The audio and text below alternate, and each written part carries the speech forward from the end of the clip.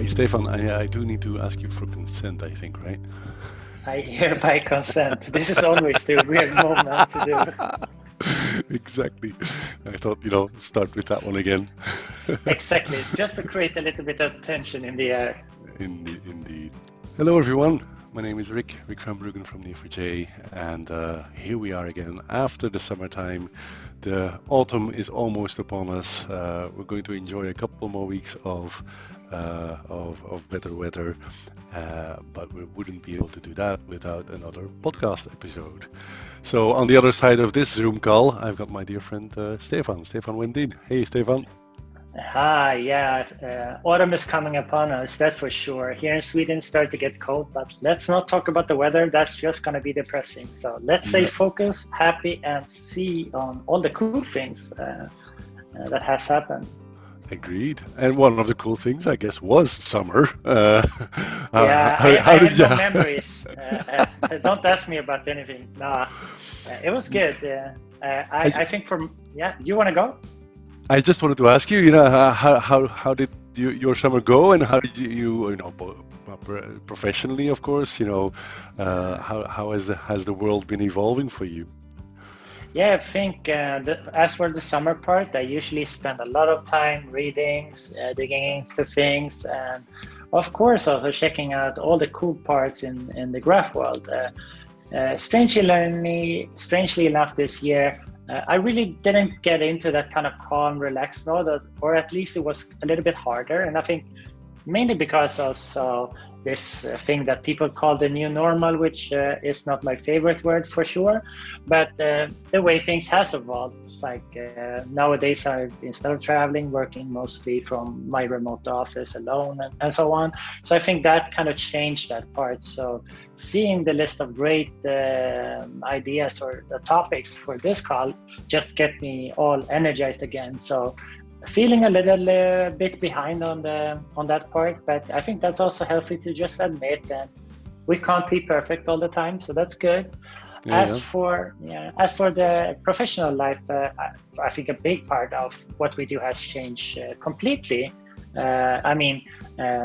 What I do is running the innovation lab here at Neo, and a big part of that has been a very hands-on person-to-person experience, like going into a war room for a week and then just crunching away, taking care of all of these things. And obviously there is no travel and there is also restrictions of rooms. So what I did was, as I always do when I hate something, because I really hate bad Zoom meetings and boring things, right?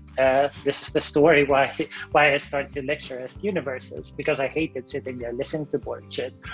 So what I did was look upon this and see how can I transform this into a remote offering, because I think in this time business will not stop, right?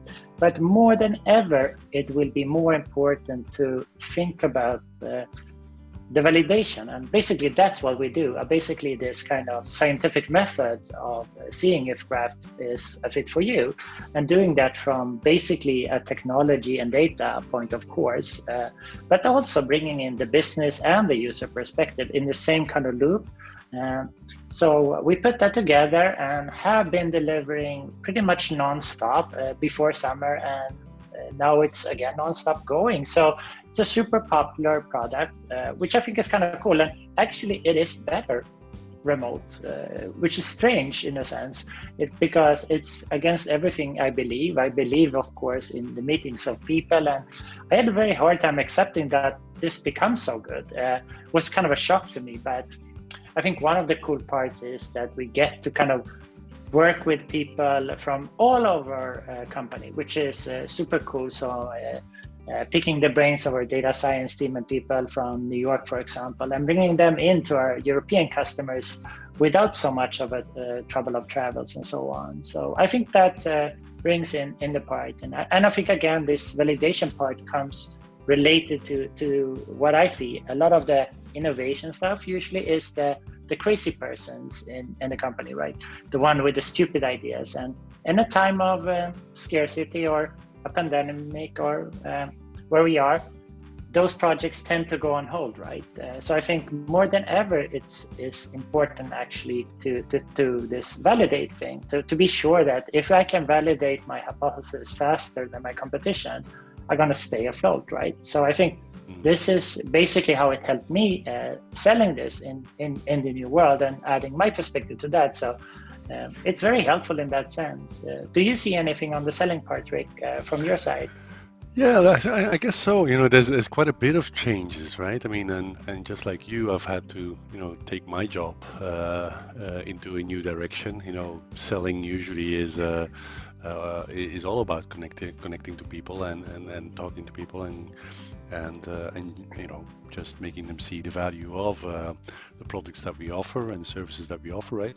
So it's very different, and I feel like the biggest difference that I've kind of experienced is that before the pandemic hit, I think lots of people were still experimenting a lot more, and they actually had budgets for that, and they were able to trial and error a little bit more and those types of things, whereas today I find that the importance of a solid business case, a solid value case for these types of projects is even more important, and it's always been important, but it's only become more important. And the thing that I constantly try to help clients with is, to make those cases be stronger, because I mean, we kind of, in most cases, if people are looking at a fraud detection system these days, they kind of know that the individual transaction isn't going to be fraudulent anymore. The fraudsters are smarter than that. You know what I mean? They know that the fraud is going to be in the pattern, in the connection of transactions, and so as a consequence, I need to be able to justify much more explicitly with the client on, if you're going to combat fraud in 2020, you better have some kind of understanding and insight into the connections between your transactions. So there's a lot more emphasis on that, and a lot more work that we do with clients on that type of stuff. So yeah, it really kind of has transformed my job, but it's also enhanced it in many ways. I find that it's it's not a worse situation, I wouldn't say. Obviously, I would love to be visiting clients more and talking to real people instead of the umpteenth Zoom call. But I do find that it's a healthy thing to talk about technology and justifying technology a little bit more explicitly than we possibly have been doing before. So I'm kind of happy about that. It's a good evolution. Let's hope it from this pandemic we can remember the good things. You know what I mean? That's something that I'm hoping for. Yeah. So one thing that we should be doing, Stefan, is we should talk a little bit about all of the cool things that our users and our community and our customers have been doing in the past couple of months, right? Oh yes. Did you see anything nice pop up in the past 2 months that you want to talk about? Yeah, I mean, first of all, when opening the list, I think this is one of those where we should just share the entire list of good stuff that we looked upon. But one of the things that really blew my mind was this whole idea of graph embeddings. We have been talking about it for a little while, but finally see it coming in the release. It's like, holy crapperia, to just speak it out loud, and how it kind of allows me, sorry for that again, this is just who I am. I can't change. You, I'm too old to change. No, but this idea of kind of help me represent or embed my graph and then represent it as vectors or sets of vectors, meaning that I can take a single node and embed it, or I can take a path and embed it, or I can take the entire graph and embed it. I think it's like so fundamentally different, because then I can feed it into my machine learning pipeline, enrich it, and then learn and feed it back, and to kind of create this kind of loop back and forth almost. And for me, this is one way of adding context and taking the best from two worlds and combining them. And I think it's one of those moments, usually there's a couple of these in your careers, one where very early on for me playing music when I saw a sampler the first time, an instrument with no sound, and you can record whatever sound you want. It's like literally insane. The idea is like, what? And then I know with Photoshop, it was the same with the cloning stamp. Again, like taking something and painting with that thing that you sampled from somewhere. It's like, this is literally the same thing, but within machine learning and graphs, right? Doing that, which seemed almost like you can understand it as a concept, but then seeing it happening, it's super good. So I think for me, this is one thing that comes from the remote delivery, to be frank. I was on a call, I brought in Alicia from our team in with one of our clients, and then this week I had Jose joining, both from New York. So this is one of the possibilities that just this strange world has opened up. So super psyched about that. Yeah, it's really cool. Yeah. And you know, and I'm myself as well. I've been working in the graph industry for quite some time, but you know, this was kind of new to me, and I think it's extremely powerful. And for those of you that don't know this, and you will see it in the transcription, you know, we'll put some links there. But Neo4j has this graph data science library these days that now supports these graph embeddings that you can then use and reuse in machine learning. But we'll put some links on that. Can I suggest maybe something that happened to me this summer? Yes, I was just thinking about it. Yeah, what have you been up to? Yeah, well, I mean, a couple of things that I'd like to highlight, right? But there was this one beautiful experience in July. I've actually blogged about it as well because you know, this is the local newspaper here in Belgium that it's like the financial newspaper, like the Financial Times or the Wall Street Journal of Belgium, if there's any such thing. They a couple of years ago they had done this this publication about the executives of public companies, Belgian public companies, right? And it's a very short list. There's like only like 150 listed companies, so there's only like a couple of hundred executives, right? And like I want to say like 3-4 years ago, they published this article, and I was like, wow, there's graphs on this article. I go digging for it, and I find the data set embedded in some JavaScript, and I wrote about it at the time because I thought it was an interesting case to kind of understand the networks between the executives of the public companies, right? So now this summer in July, all of a sudden I get a phone call from a journalist from that newspaper saying, hey, Rick, remember when we did that thing a couple of years ago and you basically stole our data? And I was like, yes, I do remember, you know. Am I in trouble? And the guy goes, no, that was great. And we want you to work on the new version with us. So he basically gave me the updated version of the data set. We ran a bunch of algorithms on it, and we basically wrote a new article for the newspaper based on that analysis, which was super cool to do. And you know, I've blogged about it, and you know, it was actually super interesting because it kind of highlighted a couple of like really important new players in that old boys network. And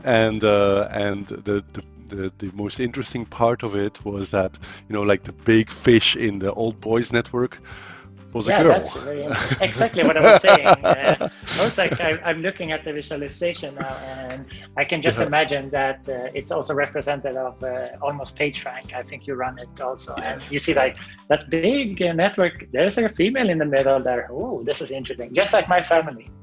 Yeah, that was a really cool thing to do, and yeah, we really enjoyed that. And then there was another article that popped up end of July around the proteomes of life. I don't know if you read that.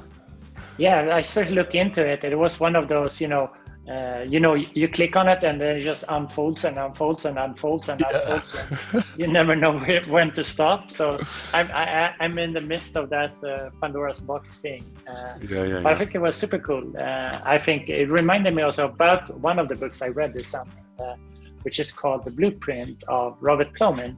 It's about this idea of how genes, in a sense, or basically nature versus nurture, right? So environment versus the genetic construction of you, and how that create the situations and so on. So a great book to read if you haven't read it. A little bit controversial, so I try to read it with what is it that we say here? With positive intent, right? Very cool. Yeah. No, I thought but that you had article a was greatest also. story. Well, that article was really interesting for me because it reminded me of one of the earliest Neo4j experiences that I had with the University of Ghent here in Belgium. Yeah. They were doing what they call metaproteomics, which is the analysis of how proteins interact with one another, and they had built this tool to visualize and analyze the interactions between proteins. And it was a really fun experience. We even organized like a workshop around it at the university and all of that, those types of things. But what I still remember very fondly about that work that we did at the time was that the first experiment that they did to highlight the interactions between proteins was actually around beer brewing. Exactly. So for all the listeners, this is Rick van Bruggen, famous for the beer graph. Exactly. So, but it was meant to be. It's that there was all about how different yeasts of beer in a beer would interact with one another and how they would influence process optimizations. Like if you brew a beer at one temperature or at a different temperature, obviously the yeasts and the proteins of those yeasts will react differently, and you will have a different flavor and a different beer as a result. So it was a super cool case, and the Proteins of Life kind of reminded me of that.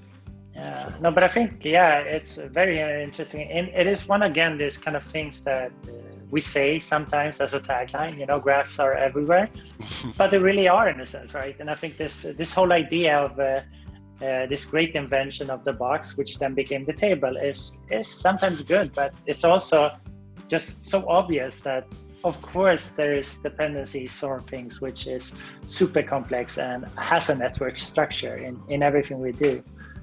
Also, this one, it made me remember, we talked about Foldit way back, one of my favorite ones. With protein foldings, again, a fantastic use case on that as well. But cool. Did you have any other good ones? Well, I mean, there's a zillion other ones. There was like the Summer of Nodes, which I really enjoyed following. That was our colleague Lou that organized that with a bunch of really interesting articles. There was a Compound DB4J, which I thought was an interesting and very complicated name for creating these drug resource databases. Really interesting. And the one that I kind of picked up on, it's also my not so hidden history as a software geek, was the code analysis bit. So there's quite a few people that are using Neo for analyzing dependencies, not between regular things, but between code, right? Code refers to other code and stuff like that. And there's actually a tool that our open source community has built, something called JQ Assistant. Really cool tool that allows you to do all of that stuff semi-automatically, which is pretty amazing. So I enjoyed reading that as well. That was a cool article as well. Yeah, so I missed reading it, to be fair, but I know we talked about it a little bit, and it sounds very, very interesting. So I'm gonna give it a try, even if it's a little bit out of my turf. I think this is also how we grow. Like, if it's not a little bit uncomfortable, usually you're just doing the same old, right? So I'm gonna give it a try, and I suggest all of the people thinking like, "Oh, this is too technical for me." Just do it then. This is how we grow as humans. So I'm gonna just role model that behavior. Grow as humans. That sounds like a fantastic ending note, doesn't it? So yeah. So now we better just shut up. Exactly. Hey, Stefan, I really enjoyed talking again. We'll do some more podcasting over the next couple of months, right? That's for sure. And again, if you have any requests that we want, things we should pick up and talk about, feel free to send it to us. We like any sort of feedback, or I like it, and then Rick likes it, because we're gonna laugh about it together. Exactly. So perfect. Not at you. Cool. Bye bye. Thank you for your time. I'll talk to you soon.